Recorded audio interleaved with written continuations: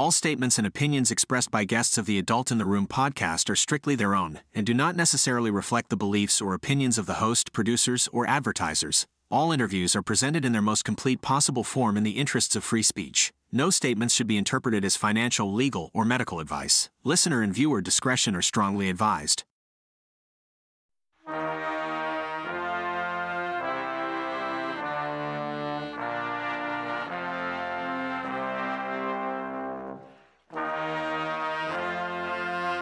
It's the Adult in the Room podcast with Victoria Taft. That's me.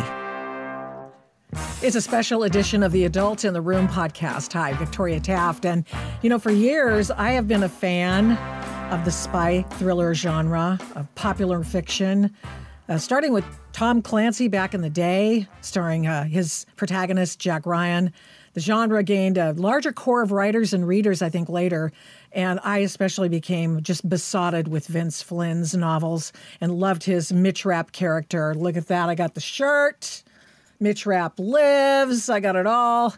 And then I brought me to Brad Thor, whose character Scott Harvath is just a wonderful character. I really appreciate him. We go from Mitch Rapp, who had no experience in the military, to a SEAL team member for Scott Harvath. Ben Coe's Dewey Andreas is a Delta Force guy. Jack Carr's James Reese, SEAL, right? Yeah. And then Don Bentley. And here's Don Bentley. Now you say to yourself, okay, wow, I've seen his name everywhere on these novels. He's a professional touchstone with probably every one of the authors I just mentioned.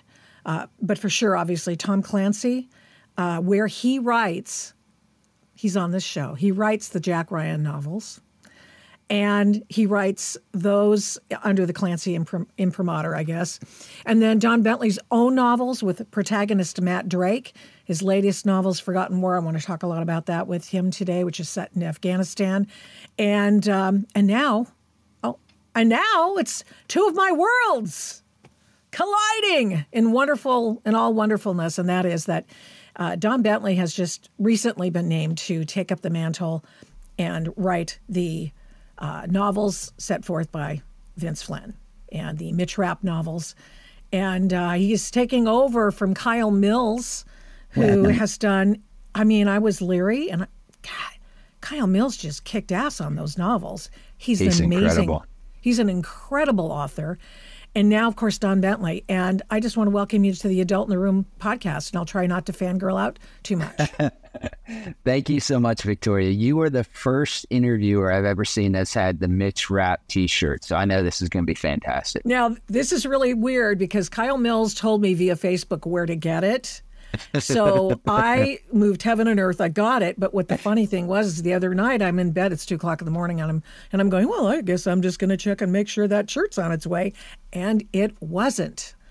And I was so bummed because I live in the provinces, wasn't sure what was happening. And I go, I'm really sad because I sent in the little chat box. Who knew?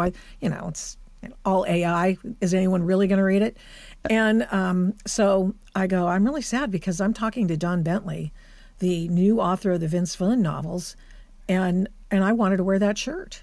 And I got a hand note, or, real personal email rather, and a hand addressed thing. We're overnighting it to you right now. And I went, that is the correct answer, Cadet Academy. And it was, and we'll put in the show notes where to get one if you're a Mitch Rapp fan, which I am. And I had Vince on my show several times when I was in radio. And anyway, it's pretty cool having you on. Yeah, likewise. That might be the coolest Mitch Rapp story I've heard yet, because just my name alone, maybe with $3 get you a cup of coffee. But you put me and Vince Flynn and Mitch Rapp, you get a t-shirt overnighted to you. And all proceeds go to Vince Flynn's high school, where he applied his trade. And he wanted to go into the military, and he couldn't. He had a pre-existing condition, and he couldn't do it. And God bless Mitch Rapp and his character, and God bless Vince Flynn. But you know what? Mitch Rapp is alive. So let me tell people about your bio, which I think will probably blow a few socks off of people who don't know. And this is straight from your website, and I think you're hiding your really wonderfulness under a bushel, but I'll just give you the bones here. And that is that you spent a decade in the Army as an Apache helicopter pilot. And while deployed in Afghanistan, you were awarded the Bronze Star with a V. And following his time in the military, I read here, Don worked as an FBI special agent, focusing on foreign intelligence and counterintelligence, and was a member of the SWAT team with the FBI. And let's see, following your time in the military, you worked in the FBI, and I want to talk about that. And then you went then to work in the private sector, which was basically a defense contractor, working out gadgets and stuff for special operators. I don't know where to start because I want to ask you about your military career, and I want to talk about that. But I also want to talk about the excitement that you're doing with the novel. So if you don't mind, could you tell me why you won the Bronze Star with a V in Afghanistan? Yeah, absolutely. And just a little bit of correction there. So I do have a Bronze Star, but the V is for a Valor, and that's for my Air Medal, not the Bronze Star. So just quick correction. But okay. Gotcha. That is a big thing. So I didn't realize that. Okay. No worries at just all. Reading. I think like most folks who are in combat and have had and have been awarded a medal or a ribbon or something, it's usually on a day that things didn't go right. And so for me, that day was June 28th, 2005. And so I was the air mission commander for a flight of 2 Apaches and 2 Blackhawks, and we were trying to go rescue 4 Navy SEALs who were pinned down by the Taliban. And so that whole engagement and story is much better told in Marcus Luttrell's book, Lone Survivor. But long story short, there were 2 MH-47s which are Chinooks that fly with the 160th, that were full of SEALs as well ahead of us, and the lead one was shot down, and I couldn't stop it. And so, like I said, went from a bad day to a really bad day, and afterwards I was awarded an Air Medal with V device for it. So you have Operation Red Wings. And was that Extortion 17? Was that the other one? No, so unfortunately there have been quite a few Chinooks that have been shot down in Afghanistan. And so it was Operation Red Wings. As part of the rescue attempt for Red Wings, there was a Chinook full of Navy SEALs that was flying ahead of me that was shot down. Extortion 17 happened a number of years later and was a Chinook as well, but was not part of the 160th. And then if you go all the way to the beginning of Afghanistan during the initial invasion, there is a operation known as Roberts Ridge, where there have been 2 Medals of Honor awarded. One is for a Navy SEAL, and the other one is for a guy named Chapman who tried to rescue a Navy SEAL, and there was a Chinook shot down as part of that rescue attempt as well. So the Chinooks are very capable aircraft, but also very big and very prone to getting hit by RPGs if they're hovering in the wrong place, unfortunately. Yeah. Is that why I don't know. I know nothing about nothing, but is that when they decided to send in close air support with the Warthogs after that, or were they doing that all along? They're actually doing that. So on my operation, there were 2 A-10s that were flying overhead at the time. The issue is that it's really, really hard. First off, the Taliban are pretty smart. They've been doing it for a long time, and it's really, really hard to see guys on the ground when they're blended in with the trees and when they're kind of hidden there. And so even though like the Apache, we had sensors too, but during the daytime, the infrared sensor wasn't always as effective, and it was, we couldn't see anything either. And so it was the 2 A-10s that were flying over the head at the time for my operation. Once the helicopter was shot down, one of the A-10s rolled in and started shooting white phosphorus rockets on either side of the crash site to try and keep the Taliban off any potential survivors. And so the A-10s have saved a lot of lives and certainly saved my bacon on that day too. But unfortunately, they weren't able to stop the shoot down. And you got your Bronze Star for what aspect of that, besides just being a badass on a plane? The the Air Medal with Valor, that the Bronze Star was just part of my overall deployment to Afghanistan. The Air Medal with V Device for Valor was for that operation. And I think it was just basically for staying there. So what happened is that as we were coming in, so this, I have to back up a little bit and tell you that we were the first longbows into Afghanistan. And the reason why that's important is the longbow helicopter, the Delta model, is about 5,000 or 6,000 pounds, maybe a little bit more than that, depending on how it's loaded, heavier than the original Apache, what was called the Alpha model Apache.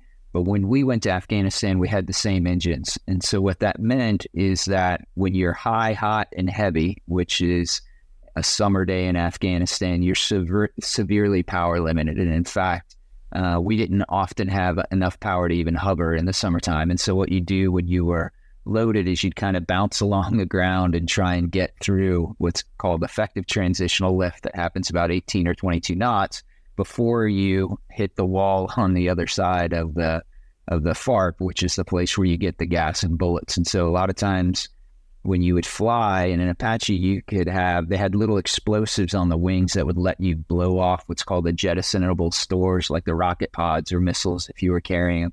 And so oftentimes you've had your front seater, if you're a pilot in command, you flew in the back like I did, and then the co-pilot flew in the front usually. You would have he or she have their finger on the collective, had a little button that you could hit that would blow off the stores. And so if you thought you weren't going to have enough power to crash or to take off rather, or if you were coming in for a landing and you got into a point where you didn't have enough power, either to fly away or cushion the landing, you could blow off the stores and it would give you just a little bit more power that hopefully you'd be able to use to kind of cushion as you were crashing. And so the reason why that's important, and people get kind of mad if you do that. So you try not to either blow off the stores or crash the helicopter. They frown on both of those things. And so the reason why this is important is that when we launched to try and go get the SEALs, really the only thing we knew was a call sign for them, the radio frequency, and the last known grid coordinate. And that grid coordinate was very high up on a mountain.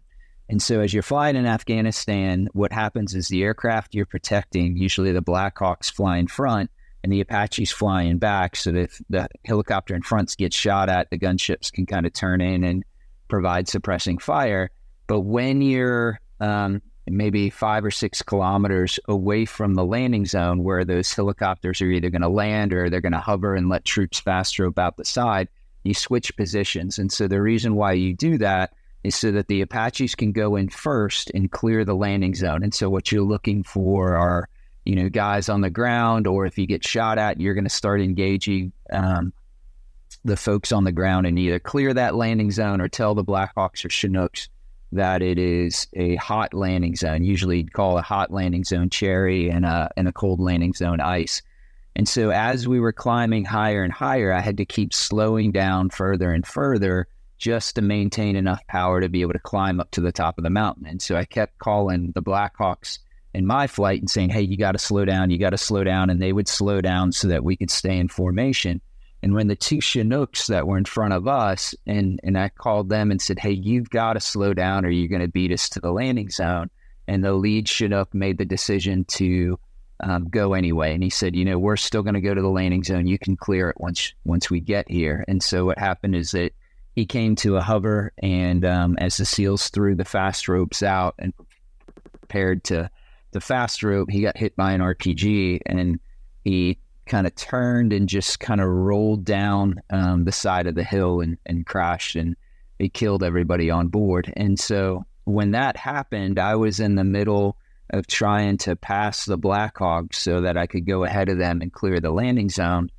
And it kind of became like a starburst effect where everybody, the Black Hawks turned away from the landing zone, which turned into my wingman and I as we were flying. And it was grace of God we didn't have helicopters collide right there. And so I went down one valley, my wingman went down another valley, and and I couldn't even find him at first because the terrain was so restrictive. And so the A-10 that was overhead kind of vectored us back together, which took a while.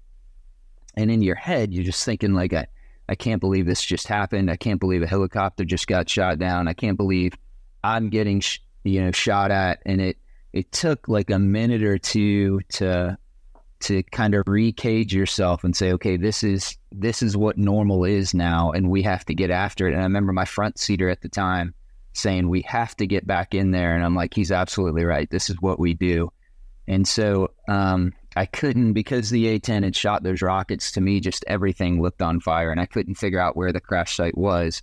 For a while, we did this thing where the A-10 would shoot a laser on the ground, and we would try and slave our sensors to it and find it.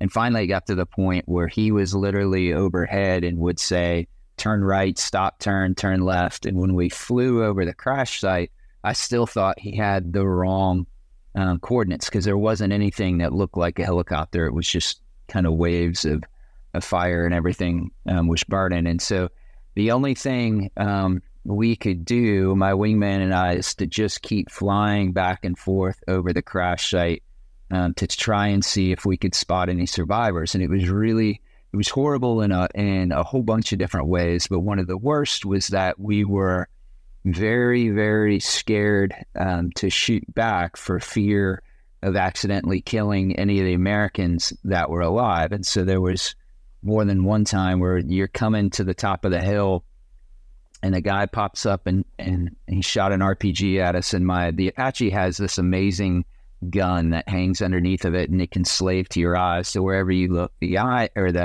gun looks. And so my front seater had the gun, and he saw the guy with the RPG, and he looked and went to squeeze the trigger. And what happens is, if the gun turns too far, there's a software limit to keep it from shooting, so you don't actually shoot yourself. And so he saw the guy squeeze the trigger, and then the gun didn't shoot. And then as we came back around, we were trying to figure out which, and you can imagine the top of the mountain, and there's, grass and boulders and rocks and trees. And you're like, did it come from that tree or that rock or that? And so the only thing we could keep doing was just flying back and forth and trying to draw fire and trying to see if we could find any survivors. And we couldn't, and we didn't find any. And we kept flying back and forth over top of that mountain until we ran out of fuel and had to come back. And so so you say, why did I get an Air Medal with Valor? I'm not sure, because I don't feel like I really did. I did my job, but I think if you would look in the write-up for it, it would say something about, because we stayed on the crash site under fire, trying to find survivors. So it's a terrible thing when you spend your entire life training to do something, and then in that moment in time, everything goes sideways, and you can't ever get that moment in time back again. And so, I was only, I don't know, maybe 32 or something at the time. And I remember afterwards thinking, am I ever in my life going to have anything that significant again? Am I ever in my life going to get the opportunity to do it right instead of having it all go wrong? And it was a hard thing. I spent a lot of time reckoning with, and frankly, I think that's when I wrote 3 books that didn't sell before I wrote Without Sanction. That was the first book that did sell in a 2-book deal that led to the Clancy stuff that ultimately led to the Flynn stuff. And I think one of the reasons why Without Sanction did sell was because I was finally brave enough to put in it the kind of things that I was wrestling with. And so at the time had a lot of survivor's guilt and had a lot of the questions that we just talked about. And so my protagonist, Matt Drake, is a DIA case officer, which is a fancy way of saying he's a spy. And in the first book, he's wrestling with something that happened in Syria, that he lost an asset, and his asset's family and his best friend was horribly disfigured in a roadside bomb, and he feels responsible for it. And I think in fiction, even though what you're trying to do is tell a really great story, readers can resonate with veracity. Like, you see things on the page that you believe, and I think you really only see that when the author is willing to put little pieces of him or herself in the pages. Yeah, it's true. I mean, when you tell the truth about yourself, people understand, people get it. Like, my screw up on the extortion 17 thing, I was just like, you were at the beginning. I was thinking you went in to help afterwards, but Yeah. That Chinook you saw blow up was that Chinook, and that's why I was like, wait, what? Yeah. Yeah. Oh, Yeah. that's crazy. That's amazing.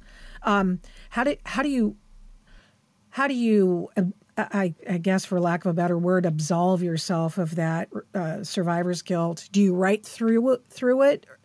Do you? I know you kept looking for the adrenaline rush in your life and that sort of thing, but now that you've come through that, and I do want to talk about that, how do you write your way through it, or is that what you do?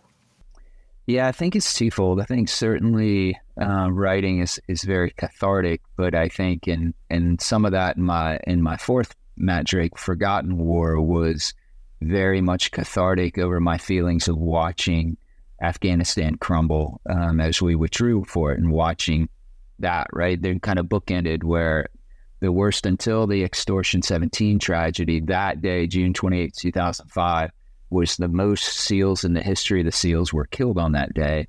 And so you have that on one side, and you don't want that, and you don't want it to be true, but you think in your head, well, by God, it happened. Hopefully, at least it meant something. And then you see the crumble from Afghanistan crumble, and what we spent 20 years of blood and treasure and tears building just collapse. And then you think, well, did it mean anything? And so that was part of what I tried to figure out as I was writing Forgotten War. But to answer your first question, when I tell veterans now, so I got out of the Army a long time ago now. I got out in 2007. I spent 10 years in.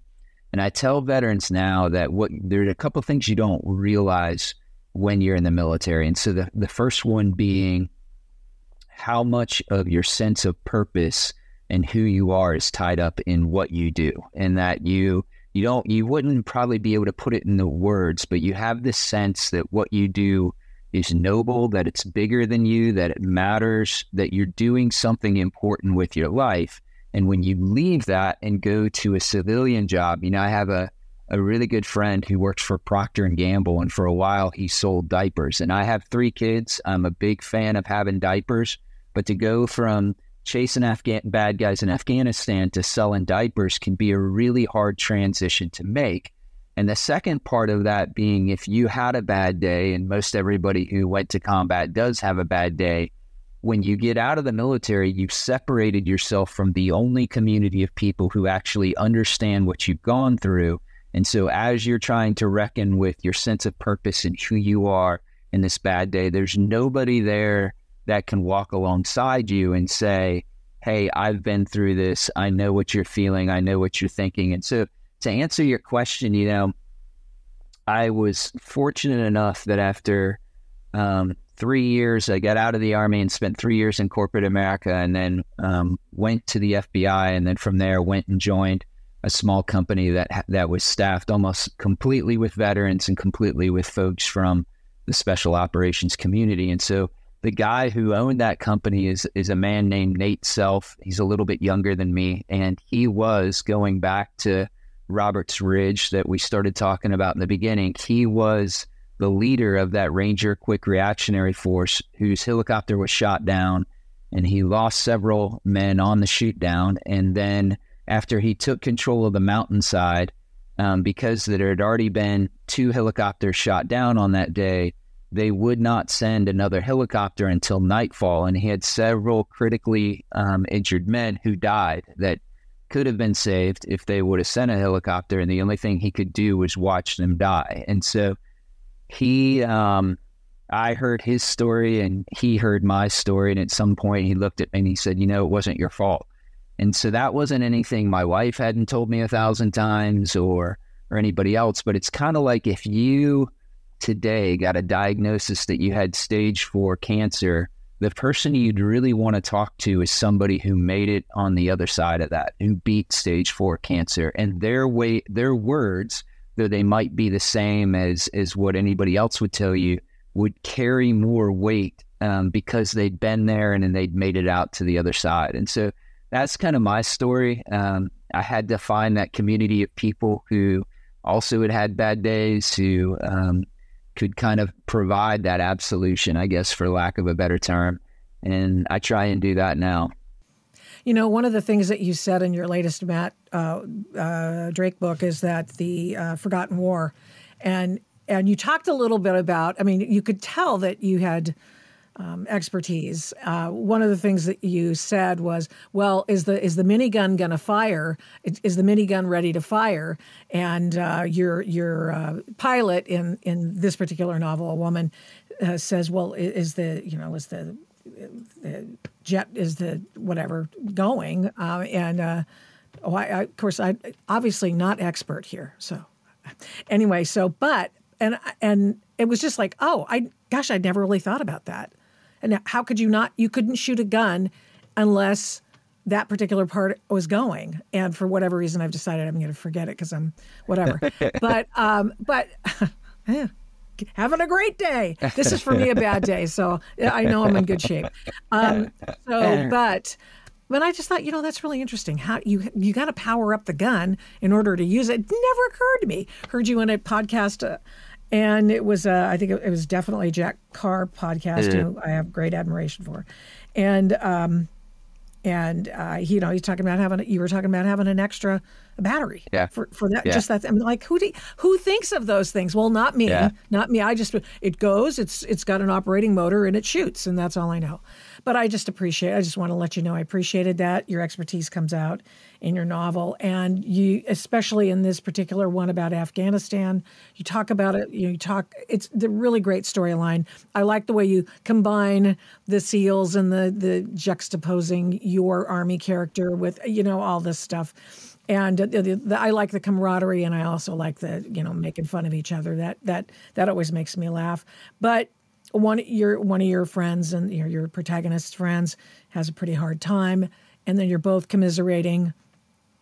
Your characters are both commiserating in the bar at the end, in the special room, and talking. And basically, the question is, was it worth it? Well, was it worth it? Still, I wish I could just say yes. I know. I think if I try and look at the positive side of the equation, certainly the 20 years we were in Afghanistan, the lives of the Afghan people were better for it. I think we crushed Al-Qaeda and kept them from attacking America again. If you stack that up on one side and stack up, the men and women who lost their lives there and the way it turned out, was it still worth it? I'm still not sure. And to be honest, part of me being conflicted about it is that when I saw it crumbling, I kept getting all these calls and texts and emails from my friends who were veterans who had served there, and they were all asking me that question, and I didn't know what the answer was. And the incredible thing about the war on terror in Afghanistan is less than 0.25% of the U.S. population served in Iraq or Afghanistan. And that 0.25%, I'm the anomaly. I only served one tour of duty. Most of those men and women served multiple tours of duty in Iraq and Afghanistan. And for 20 years, they willingly bore our nation's burdens. There was no draft. There was no compulsory service. Men and women raised their hands knowing they were going to go into combat, and many of them re-enlisted again after being in combat, or re-enlisted many times.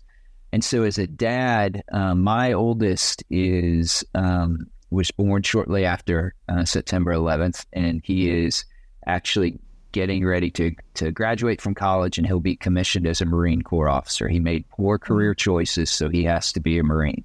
And so, as a father, you can look at Afghanistan and say, surely my son shouldn't have to go back there a generation later. Like, surely there should be something that says we have made enough progress in 20 years that doesn't have to be a generational war. And so I think I don't want to speak for all veterans, but I think many veterans you would talk to would be fine with us being done with Afghanistan.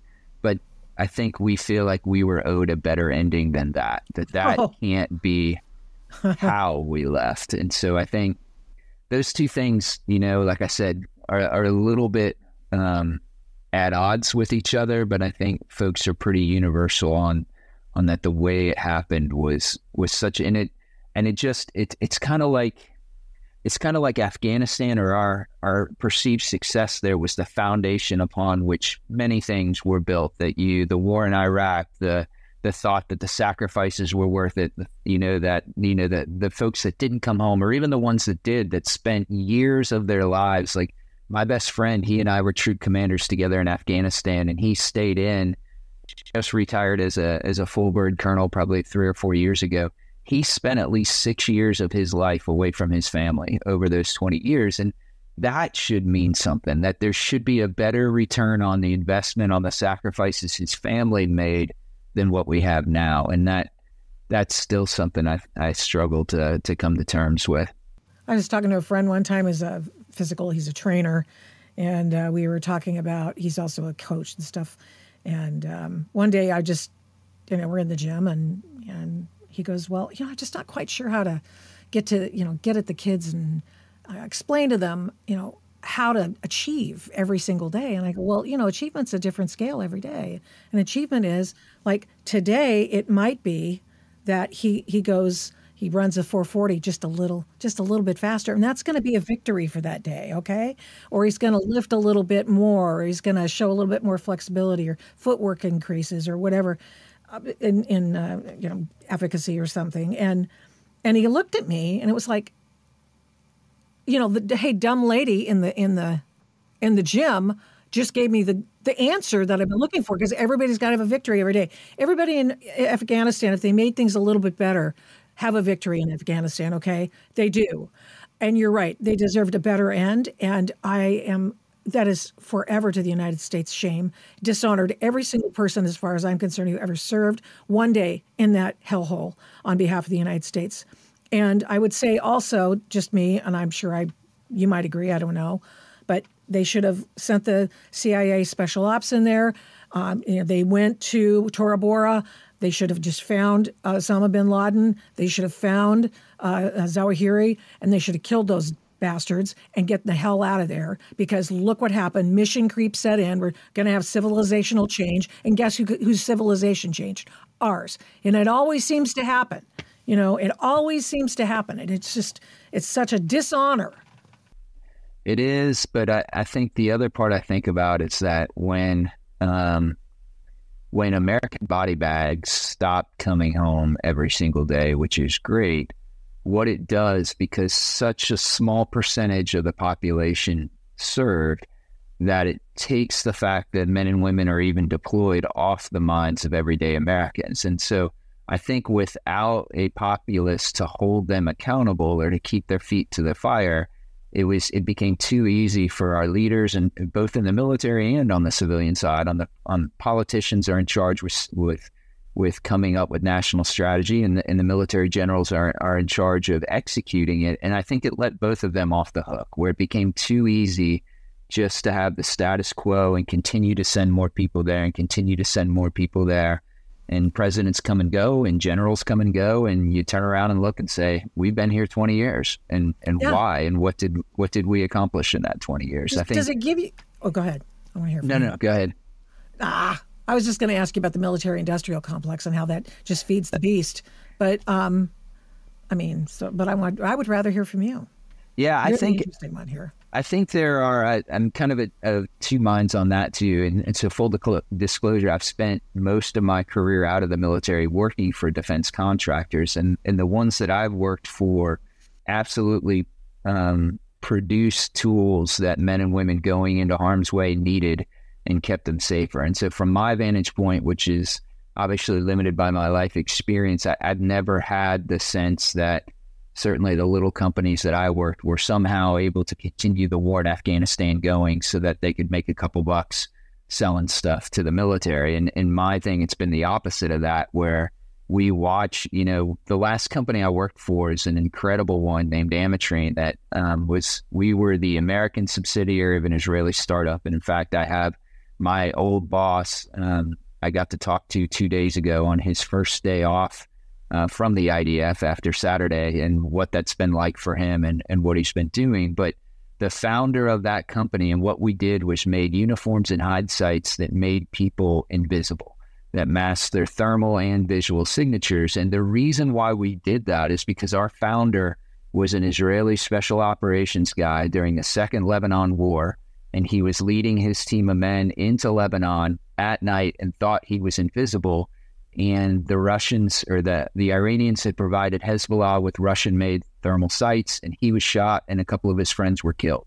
And so he came back from that and said, by God, there has to be a better way, and came up with a system that are now saving American lives in combat. And so I certainly understand the argument behind the military-industrial complex, but from what I've seen is the opposite of that, of we are in harm's way, and what can we do to give our sons and daughters every advantage they can, every technological overmatch, because we don't want there to be a fair fight, right? We want it to be completely one-sided.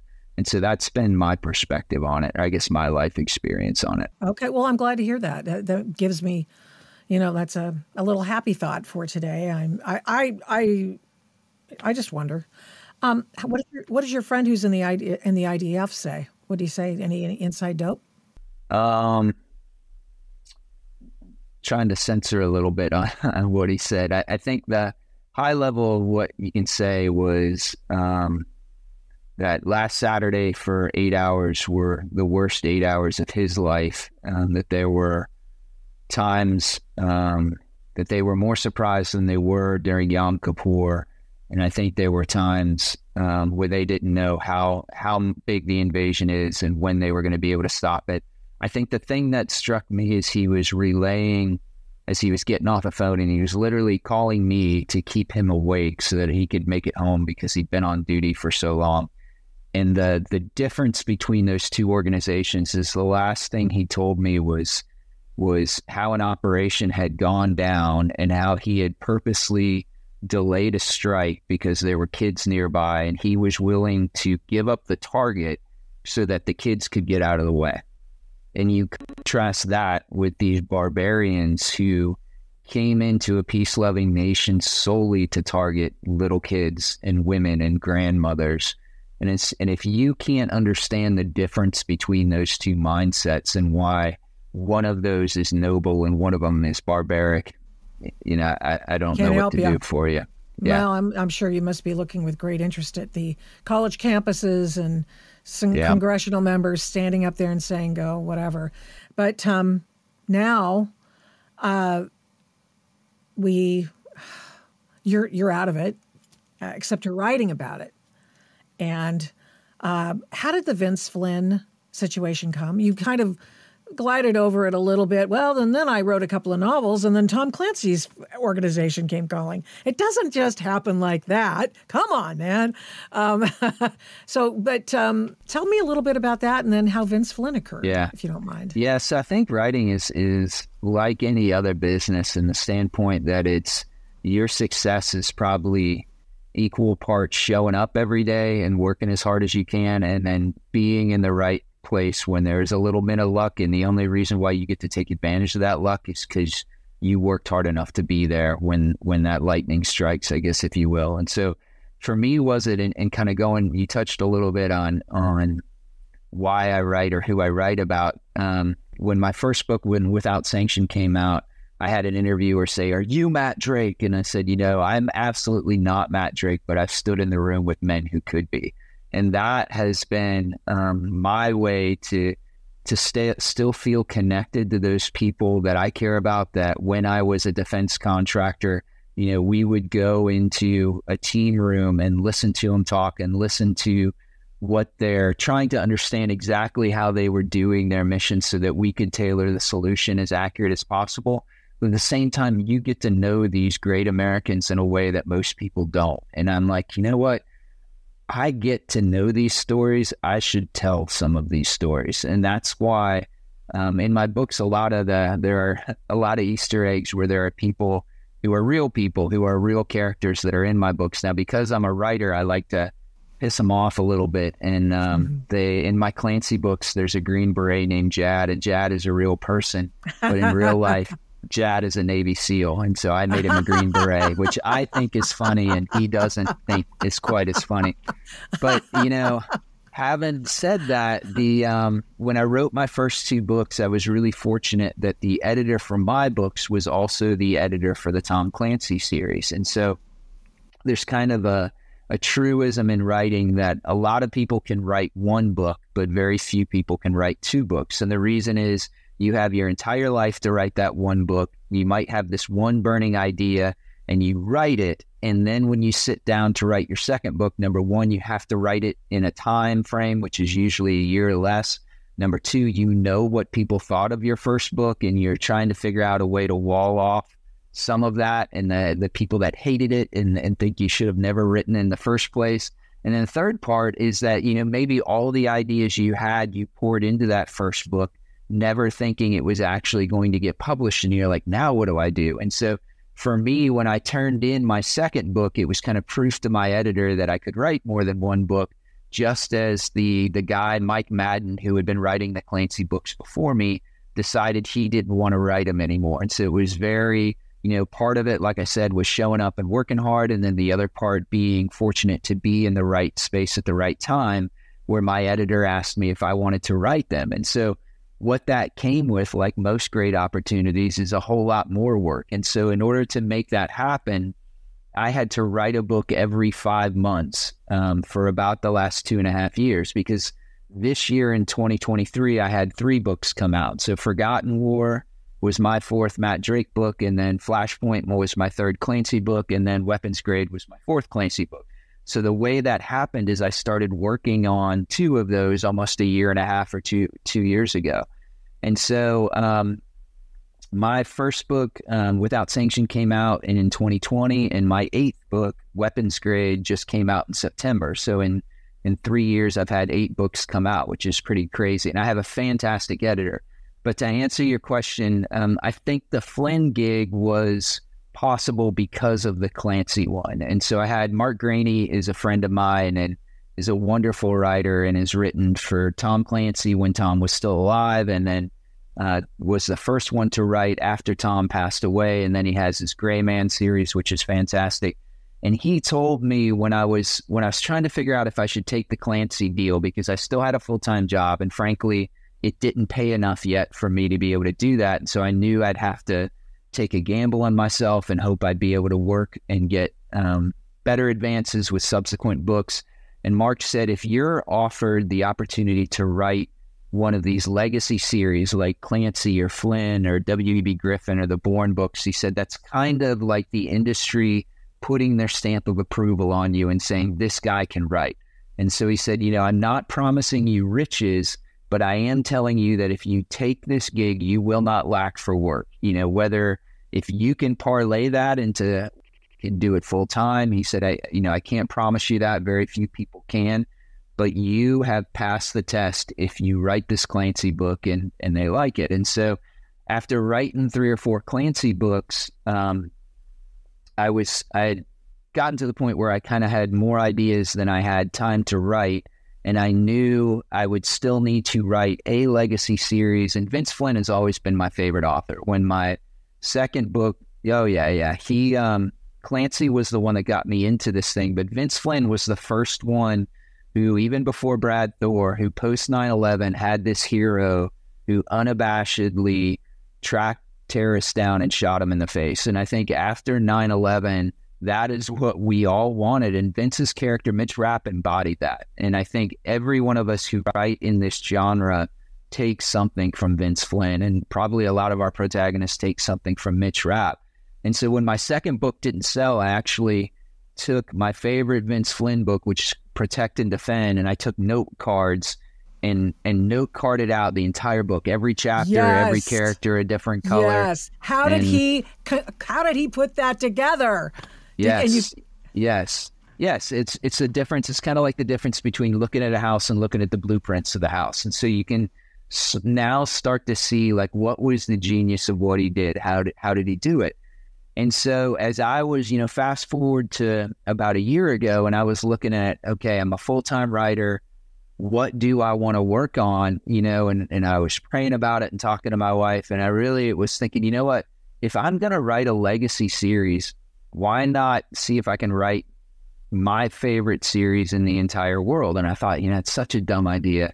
And I talked to my wife, who is the savior of many ideas that I think are dumb. And she's like, why not ask? And so I said, I'm not going to ask. I knew Emily Bessler, the editor, a little bit because, like you, I was super apprehensive when Kyle took over. And I thought, can anybody do what Vince did? And so he did. And when there were moments, I call them Mitch moments in each book where I feel like Kyle 100% captured exactly what Vince would have done if he would have written that section.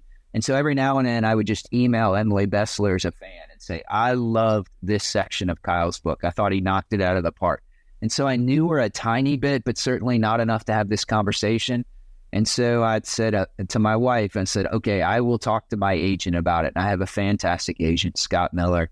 And so I said, Scott, I've got this crazy idea. And he said, you know what? It's an agent's job to ask. Let me ask her. And so he did. Right and answer. Yeah, exactly. That's why he's a great agent, right? And so it was, again, I got to be in the game because of the work I'd done so far. And then the luck part being Kyle had decided he didn't want to write them anymore. And they were interviewing a couple of different writers to take his place. And so I got to talk to Emily for a while. Vince's agent is a guy named Sloan Harris. And the reason why this is important is that writing for Clancy was incredible, but I was one of many writers who had done that. And there are all kinds of Tom Clancy books, and it's much more like a big corporation. You got Tom Clancy movies, Tom Clancy video games, Tom Clancy books. With Vince Flynn, there's just the books, and they did do the one movie on American Assassin. And so when I talked to Sloan, his agent, and Sloan is super to this day protective about Vince, will tear up at times as he's talking about Vince and how much he loved him and how much he meant to him. But it felt much more like, hey, there's this mom and pop small business, and we're thinking about letting you come on board. So let's talk about what that would look like. And it was several conversations. They had looked at my Clancy books and then read some of my Matt Drake books, and then came back and said, okay, we want you to come and do this. And so again, like it was very fortunate that the luck part that I got to ask the question that I did, but also the fact that I was there was kind of the hard work that we talked about before. Sure. So yeah, absolutely. What was that one thing, or what was one thing that you think that Vince Flynn, I keep conflating the names, Vince Flynn did in his books that made him just that much different from any of these other in the genre? So I think what Vince did really, really well is that Mitch Rapp will do things that make all of us squeamish, but he never devolves when he does that. And what I mean by that is Mitch has this moral compass that always points true north, that will not, he doesn't, like if you look at crime fiction a lot, like Breaking Bad or The Sopranos or something, what those really are is a study of human depravity. Like how much can a person devolve and what kind of terrible things do they do? And Mitch does terrible things, but he does them to people who need terrible things done to them. And he never loses himself in it. He never becomes a monster because he has that sense of right and wrong, that there is an absolute right and there's an absolute wrong, and that men can successfully navigate those two. I mean, I go back again to my friend on the IDF who, after what, Israel's a small country. It's I can't remember if it's 6 million or 9 million, but everybody there knows each other. Everybody is family, everybody. And so while my friend hadn't had anybody in his immediate family who was killed, 2 of his coworkers lost their sons in the attack. And so if you think if there's anybody who should say, I could care less about these kids, we're going to prosecute the target, and he still exercises that moral restraint because he's a good man and he's doing a bad thing to people who need bad things done to them, but he's still not losing his humanity and his sense of right and wrong as he's doing them. And I think Vince captured that maybe better than any other writer. Doesn't devolve into nihilism. Yes. Yeah. Oh, amazing. I always liked the way he wrote the dialogue. I thought he did real well. I've read Clancy just left me cold. This is just like with dialogue, but I always enjoyed all the technical stuff. Yeah. And all the acronyms and all that stuff. But I always like, so he needs help with that. But yeah, so, well, I wanted to find out a little bit about, didn't you have to try out for the Vince Flynn gig? You had to write some stuff or? So not so much as like they said, hey, write a sample and we'll look at it. It was more, like I said, I'd written 7 books by then, and so they knew what my writing was like. And I had kind of a pretty frank conversation with them where I said, hey, the way my writers fall into one or two camps. So Kyle Mills is pretty famous for doing these extensive outlines. He'll write 42 or 50,000 words before he even writes the book of here's everything that's going to happen. I said, my brain just doesn't work that way. And I said, to the point where my last Clancy book, Weapons Grade, that just came out, when I sat down to write it, I only had 5 months to write it. And the Clancy book before that, Flashpoint, was a big book. Like, it had stuff that took place in the South China Sea and in Germany. And then I had Jack Ryan Sr. in the White House. And so when my editor and I kind of had the talk, I said, I think I'm going to write a small book this time, in the sense that my son goes to Texas A&M. I live north of Austin, and I drive back and forth, and you hit these little tiny Texas towns. And every Texas town has 3 things. It has a Pizza Hut, a Dairy Queen, and a brand new credit union. I'm like, what does this little town have this brand new credit union? There must be something shady going on. And so I told him I'm going to write this book about just this, like Jack being in this small Texas town and bad stuff happening. And he's like, oh, kind of like a Lee Child, Jack Reacher. I'm like, exactly. And so I sit down to write this book, and 4 months into it, he comes back and says, hey, so here's some ideas for the cover, and here's some ideas for the title based on this Jack Reacher book you're writing. And I said, well, about that. So now the book is about the Iranians getting nuclear breakout and this crazy thing happened in Israel.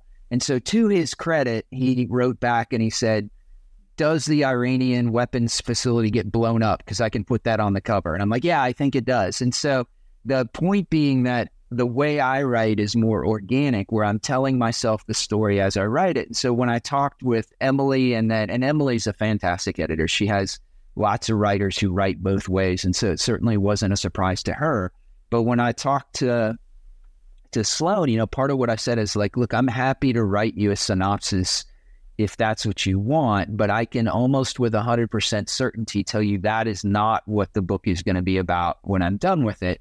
And so to his credit, he read my other books and stuff, and they said, you're the guy we want. And so we're going to trust you that the book that you come out with is going to be the book that we're going to want. And that's what I said to him. I was like, look, this is another benefit of having worked in the industry as you start to establish a reputation. I said, you can talk to my old editor, and he will tell you the links that we went together to make sure that Clancy was happy with every book. And I said, I can't tell you what the book is about, but I can guarantee you that I won't stop until you're happy with the book. And that's what the final product was. And so that was kind of the tryout. It was more, like I said, just the interviews and then reading my prior books. Creative control, then. You have creative control? Yeah, they're pretty amazing. I talk with, when I sat down to write the book, and I'm almost at 80,000 words, I think, with it now. When I sat down to talk with Emily and then with Sloan separately, I said, in broad strokes, here's what I think I'm going to do or where it's going to be. And to their credit, they're both like, okay, sounds great, go do it. And so you get, I think the best, I have a friend who's a fantastic writer. His name's John Deacon. He writes Westerns, and he was a Golden Glove boxer, got a boxing scholarship to Penn State. And he told me once that the purpose of a referee in a boxing match is to worry about your opponent so you don't have to. Your job as a boxer is just to fight as hard as you can, and it's the referee's job to keep your opponent safe. And I think a really great editor is the same way for a writer, in that what you do as a writer is sit down and do the craziest thing, push the envelope the absolute farthest you can, and know that that editor is going to be kind of your guardrails and help you bring that book back into, if you drift off course, help you bring it back on course so that it is that incredible thing that you and he or you and she sit down to work on together. And so I know I haven't had the pleasure of working with Emily until now, but as you said, like Brad Thor and Jack Carr and Connor Sullivan and all of these amazing folks have worked with her, and she's incredible. And she is the guardrails from the standpoint of she was Vince's very first editor and has been the editor for all of Kyle books and everything. And so it gives me a little bit, I'll be honest, I'm very nervous about this book because of how much it means to the fans, to be quite honest with you. When I went to the book launch with Kyle, there were probably 100 people in this little tiny bookstore in Minneapolis because it was Vince's hometown. And I recognized some of them from social media, and I knew they didn't live in Minneapolis. And so to start the interview, I said, raise your hand if you've traveled more than an hour to get here tonight.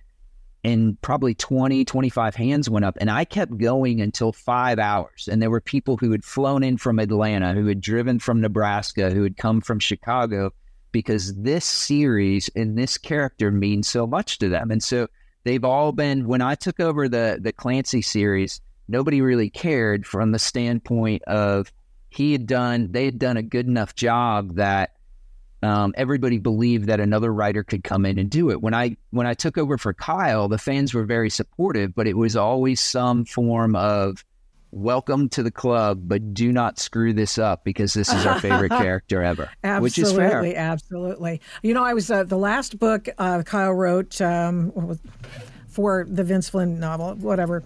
I just got it. What is it? Code Red. What is it? Code Red. Code Red. Yeah, yep. Yeah. So what I was thinking was, okay, interesting. Mitch gets involved with the Russians, and they're talking about certain kinds of drugs that are on the street now and all that stuff. And that's really interesting. Gives you entree into another sort of place where one can take the investigatory powers and the, shoot them up and get after the bad guys with the character. So I wanted to know, would you have preferred to get the Vince Flynn series after the second of the last in the series that Kyle Mills did, or this very last one? Yeah. Because there was a huge plot twist and a lot of people were freaked out about it, like me. I think calling that a plot twist might be small ball. Like, I had a heart attack at the end of that book. And I remember reading it. I looked at my wife and I'm like, I don't know what he's going to do next, because he didn't just upset the apple cart. Like, he threw everything on the ground and stomped on it. And so I was actually really nervous when I got done with that.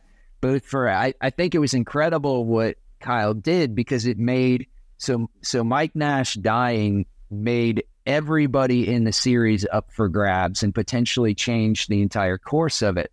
Now, what Kyle did for his last book, Code Red, is kind of reset the table, and he told me he did that with me in mind, because he said, I didn't want you to try and have to pick up the pieces after I had a temper tantrum and left the room and destroyed everything. And so I'm much more glad that I get to pick up after that. But what he did do is, he and I were on tour together, and this woman stood up and said, hey, I loved Mike Nash. He was my favorite character. Is he really dead? Because I want to believe he's still alive. And Kyle looked at me and he's like, ask Don. I'm like, well, what am I going to do with that? And so I'm glad that I'm glad two things. I'm glad I get to pick up where I do, but I'm also incredibly glad that I get to work with people like Emily Bessler and Sloan Harris, who told Kyle he didn't even clear that with him. Like, he didn't even tell them what he did until he sent the book in, and they have enough respect for him as the writer in the series. I know. I was like, were you waiting for the text from Emily that's like, what did you do? And he's like, yeah, I was kind of curious what she was going to say. And I think that's a really hard line to walk as a writer, because when you have this legacy series, you want to give the readers what they love, but you still have to keep the series fresh, or else it starts to feel episodic. And so Kyle was very, very good at that. Yeah. I mean, yeah. Are you going to kill off any characters? I mean, all of them, every single one. We're going to reset the board. I'm about a little less than 80,000 words in right now. And I can't talk about what I'm doing, both because I'm not allowed to talk about it till Emily sees it. But the second part is the way I write is organic, and I'm not sure what's going to happen until I'm done. And a lot of times I'll change things in the second or third draft, or rather than going back and fix stuff, I'll have this character the whole way through. And in chapter 50, I'll put a note to myself. I'm like, this isn't really working. Just take him out completely. And so Kyle tells a really funny story about when he agreed to take the gig and everything was done. He said, well, send me what Vince has, because he knew Vince had been working on the book. And they said, what do you mean? And he said, well, I know you sent me 3 pages. Like, go into his office. There's going to be a couple notebooks and a box full of stuff. Just send me all that. And they said, there isn't that. And Kyle's like, what do you mean? And they're like, well, Vince just liked to pound it out. And so he went the first 3 pages. That was it. And so I feel like if people got my stuff, if I passed away and they had to start writing it, they'd be like, what was this guy thinking? This is more like a beautiful mind with things just going all over the place than it is a novel. So I don't know which one is worse. How do you keep track of that in your head? It's all in your head. You don't plot it out, right? I don't plot it out, but I'm reaching to get my high-tech legal notepad right here that has and so what I do is have lots of notepads and pens, and a lot of times I'll start every day just as almost like a journal entry, and I'll write just bullet points of things I'm thinking, things I think that might happen, things that don't. And it's really easy. From my FBI days, I got used to using legal pads because it's all the pages stay together and you can flip back and see what you've done before. And so that's kind of how I sort through it, is I'll go through and look at what I've done before, see what's kind of still hanging out there. There's a really good book called Save the Cat that was written by a guy who wrote spec screenplays for a living. And so he takes kind of the 3-act structure and nerds it out and says, these are the beats and everything. And I use that for the second draft, or sometimes as I'm working on it, but really I'm as much surprised as what happens as hopefully the reader is. And that's funny because it's part of the writing process that you have to get comfortable with. Another friend of mine, Nick Petrie, who writes the Drifter series with Peter Ash, told me about this. And he's like, you have to be comfortable that future Don's going to figure that problem out. Like, present Don has to think future Don will figure that out. And I'm like, okay, but I sure wish like future Don would tell present Don what happens, because I can't sleep right now because I can't figure out what's going to happen next. And that's, all kidding aside, I think that's one of the things you have to wrestle with as a writer, is what is your process, and then how do you stay comfortable in that process? Because it's what you need to write, and it's different for every writer. And if you, like, I've tried outlining, I've tried doing it how Kyle does, and my brain just locks up and I can't do it. And so I once told my wife that having a baby was kind of like running a marathon, and she didn't particularly like that comparison. But I do think that writing a book is kind of like running a marathon, in that when you do the first marathon at mile 20, the wheels come off and you're like, oh my gosh, why did I want to do this? And your second marathon, mile 20, doesn't get any easier, but it's coming, and eventually you'll get to the other side of it and you can finish. And I think that's much more like what my writing process is like. So in addition to Vince Flynn, I also get to write the Clancy books, and it's even harder because you have the books that came before you that you have to stay in that universe. And the Clancy is unique in that there are 2 writers who are writing in it at the same time. And so for me, it was Mark Cameron, and his book would always come out 6 months before mine. And so when I was working on my very first Clancy book, it's called Target Acquired, I was 3/4 of the way through this book, and I had this great idea for a romantic subplot. And I get this text from Mark, and he said, oh, by the way, I just turned in my book, and I gave your character a girlfriend, and she only has 1 arm. So good luck with that. And I'm like, you have got to be kidding me right now. And so I get his book and read through it. Sure enough, she's got 1 arm, and he brings her home to mom and dad. And so when I got to the end of my book, I texted him and I said, oh, by the way, your character, Jack Ryan Sr., had a stroke and he is in a coma right now. Good luck.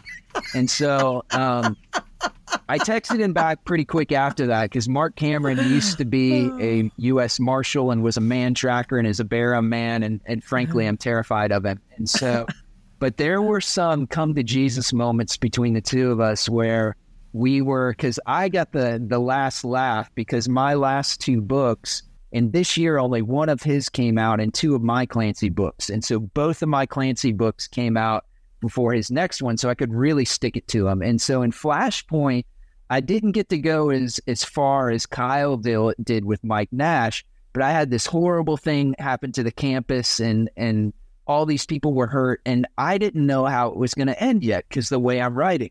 Well, he's trying to write his book at the same time, and he doesn't know which characters. And so I get this text from him, and he's like, can you at least just tell me who's still ambulatory? Can you tell me that? I'm like, all right. These are the people that can walk. I don't know about these other people. So I'm sure he is very happy to never have to write a book in the same universe with me again. Oh, so you're not doing any more Clancy. You're just doing I'm Vince not doing right any now? more Clancy, and he left too. So maybe we both got our fill of each other. I could not do that. I don't know how you guys did that.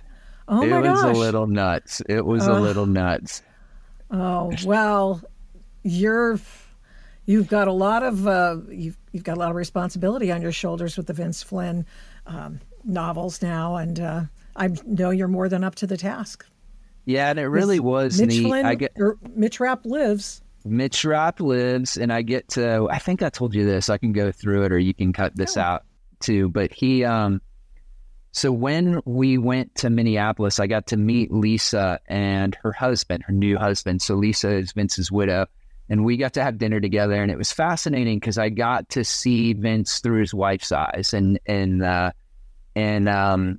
you know, I'd known him as a writer. I'd never gotten to meet him, or I'd known him as a fan. And then I got to hear kind of Sloane's version of him, and then Lisa's of her husband. And she said, you know, I knew you were the right guy when you told me the note card story, because for my favorite Vince Flynn book, I'd put up note cards and plotted it all out. And she said, when I first met Vince and we started dating, he was working on his second book, the one after Term Limits, which became his breakout bestseller. And she said, and I walked into his apartment. I didn't really understand what he did. And on his dining room table, he had note cards all over the table. And he told me, you know, I'm a writer. This is how I plot it out. And she's like, when you told me that story, it just reminded me of Vince. And I thought this is the right guy to take his legacy. And so it was pretty amazing spending time with her, and pretty amazing hearing about her husband. Did she say what a smart ass he was? Because he was. She said that. She talked a lot about his dimples and how he could charm anybody. I didn't know Vince was dyslexic, and my wife teaches dyslexia. And so a lot of dyslexics are extremely creative, but obviously have a problem with writing. She said he absolutely hated the writing part, and was that was the biggest struggle for him, was to actually put the words down on page. You know, he could think about how the plot was, he could visualize that stuff out, but the mechanics of writing was just agony for him because of his dyslexia. You just think about that, you know, one of the greatest writers of our generation, and had a hard time putting words down on paper. It's pretty incredible.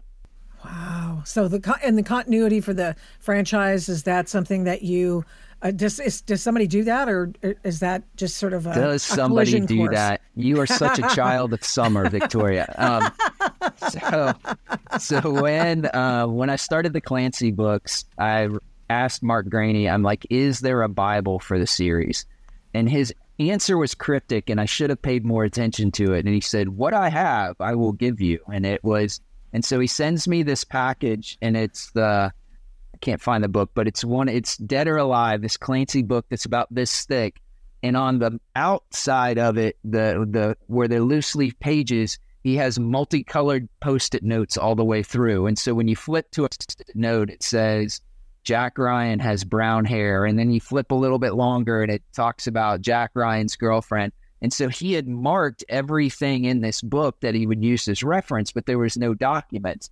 So in my house, we believe in capitalism, and I had a 14-year-old daughter, and I'm like, if you will take this and make it into a Bible, I'll pay you $20 an hour. And so she went through every detail and kind of turned it into a Bible.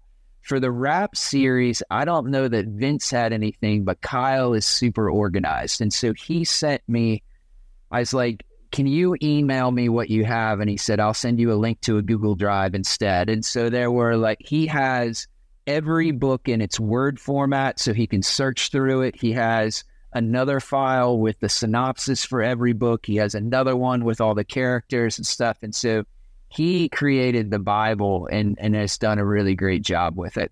Wow. Yeah, and he's often doing his own series, or why did he want to leave?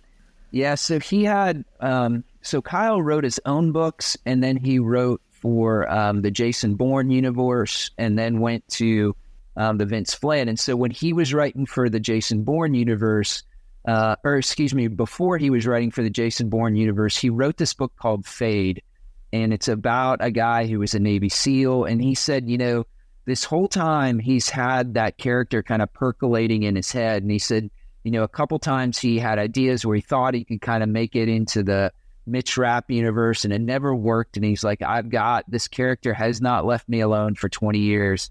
I've got to go back and write the next book with him. And so he's doing that. And he also managed to end the Mitch Rapp series by getting #1 on the New York Times bestseller list for Code Red. So he set the bar just really low for me to just kind of hop over with my first book. You were talking about the best writing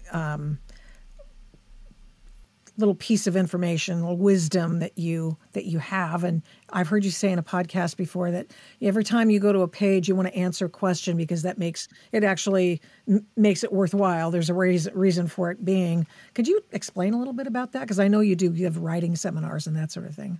Yeah, so this friend, Nick Petrie, I told him when he gets done writing, he should be a psychologist or a shrink for writers, because we all call him up and it's like you put your head on Nick's lap and tell him things you're worried about, and he tells you, it'll be okay, it'll be fine. But one of the things that he told me once is that in a really great book, what's happening is a writer's trying to answer a question for themselves in the pages, that you're wrestling with something that you don't know the answer to. And so for Forgotten War, it was, it was very much, was it worth it? And for Without Sanction, my first book, it was kind of like, how do you find redemption? How do you, when everything goes wrong, how do you find redemption? How do you find purpose after that? And so I usually have some idea of what the question is going to be when I start. And then as I'm writing, that question gains more clarity, or I gain more clarity about the question. And so oftentimes what I'll have, there's another saying in writing, that writing is rewriting, and that so your first draft is bad, right? But you make it better with subsequent drafts. And so a lot of times, if that question isn't clear in the first draft, by the second or third or something, I'll have figured it out. But I think readers can sense that, because that again takes the book from just being something episodic. Like I'm a kid of the 80s when there was incredible television with shows like The A-Team. And so what was funny is watching my kids discover that on Netflix a couple years ago, and they watched it like crazy for about 2 days, and then they were done. And I asked my son, I'm like, why? And he said, Dad, the same thing happens every single episode. And I'm like, no. And I'm like, yeah, it kind of does. And so I think when you write books, one of the ways, you have to give the readers what they came to that book for, but you also have to give them something different every time. And I think one of the ways that you can do that is through that question. What is that question that you, as an author, and by extension, your characters are wrestling with in that book that's unique to that book? Are you the most curious person you've ever met? I am a very, very curious person, and that plays in well to my books. And the reason is that you have to find something that's driving you as you're writing the book. And so, for instance, for my last book, Weapons Grade, again, being a kid of the 80s and an aviation geek, there was one airplane that was just the coolest one ever, and it was the SR-71 Blackbird. And so as I was writing Weapons Grade, it had this big hypersonic thing. I thought, man, it would be so cool if the Blackbird was still flying. And then I said, by God, I'm the writer. It can still be flying. And so I brought it back. But what was so much fun to bring it back is I found this retired 2-star Air Force general, was an Air Force test pilot. He flew the SR-71, and for 2 hours, I got to hang out on the phone with him as he told me flying stories, as I'm taking notes like crazy. And so at the end, I'm like, can I make you a character in the book? And he's like, yes, you can. And so I was very, very anxious to hear what he thought of it. And at the end, he emailed me and he said it made me feel like I was back in the cockpit again. And so that kind of felt good to my heart. But the funniest thing about it is this is a guy, I have a degree in engineering. He, I think, had a master's degree in engineering, was a test pilot, flew 65 different kinds of aircraft. And between the two of us, we could barely get Zoom to work. And so you can fly the SR-71 and still not be able to get Zoom to work. And so that was the tipping point in our interview. But yeah, absolutely. Well, you can make everything fly. Don Bentley, you are going to just do a bang-up job, and I'm sure you already are with the Vince Flynn series. And thank you so much for coming on the Adult in the Room podcast. I can't even talk. The podcast is appreciative of having you on, and great time. Thank you so much. It has been so much fun. Thank you so much for having me, Victoria. Thanks for listening to this episode of the Adult in the Room podcast. To keep the programs you like to listen to, please rate this podcast with a fantastic 5 stars on your Apple Podcast app every time you listen. And give me a great review. Plus, of course, subscribe to the podcast. It makes a difference with the big tech algorithm and the big tech oligarchs, and it makes us easier to find. Please get in touch with me on all the big tech stuff. Yeah, we're still there. Using the names Victoria Taft or the Adult in the Room podcast on MeWe, Parler, Minds, Facebook, Twitter, and Instagram. Thanks to 1A Cast for imaging, editing, and production. The fantastic song is Gospel by the March 4th Band of Portland, Oregon. Music for Antifa versus Mike Strickland is Ride or Die by Raps by RC. The Adult in the Room podcast is also a production of Flamingo Road Studios. Remember, head up, heart out, and strive to be the adult in the room. Till next time, mischief managed.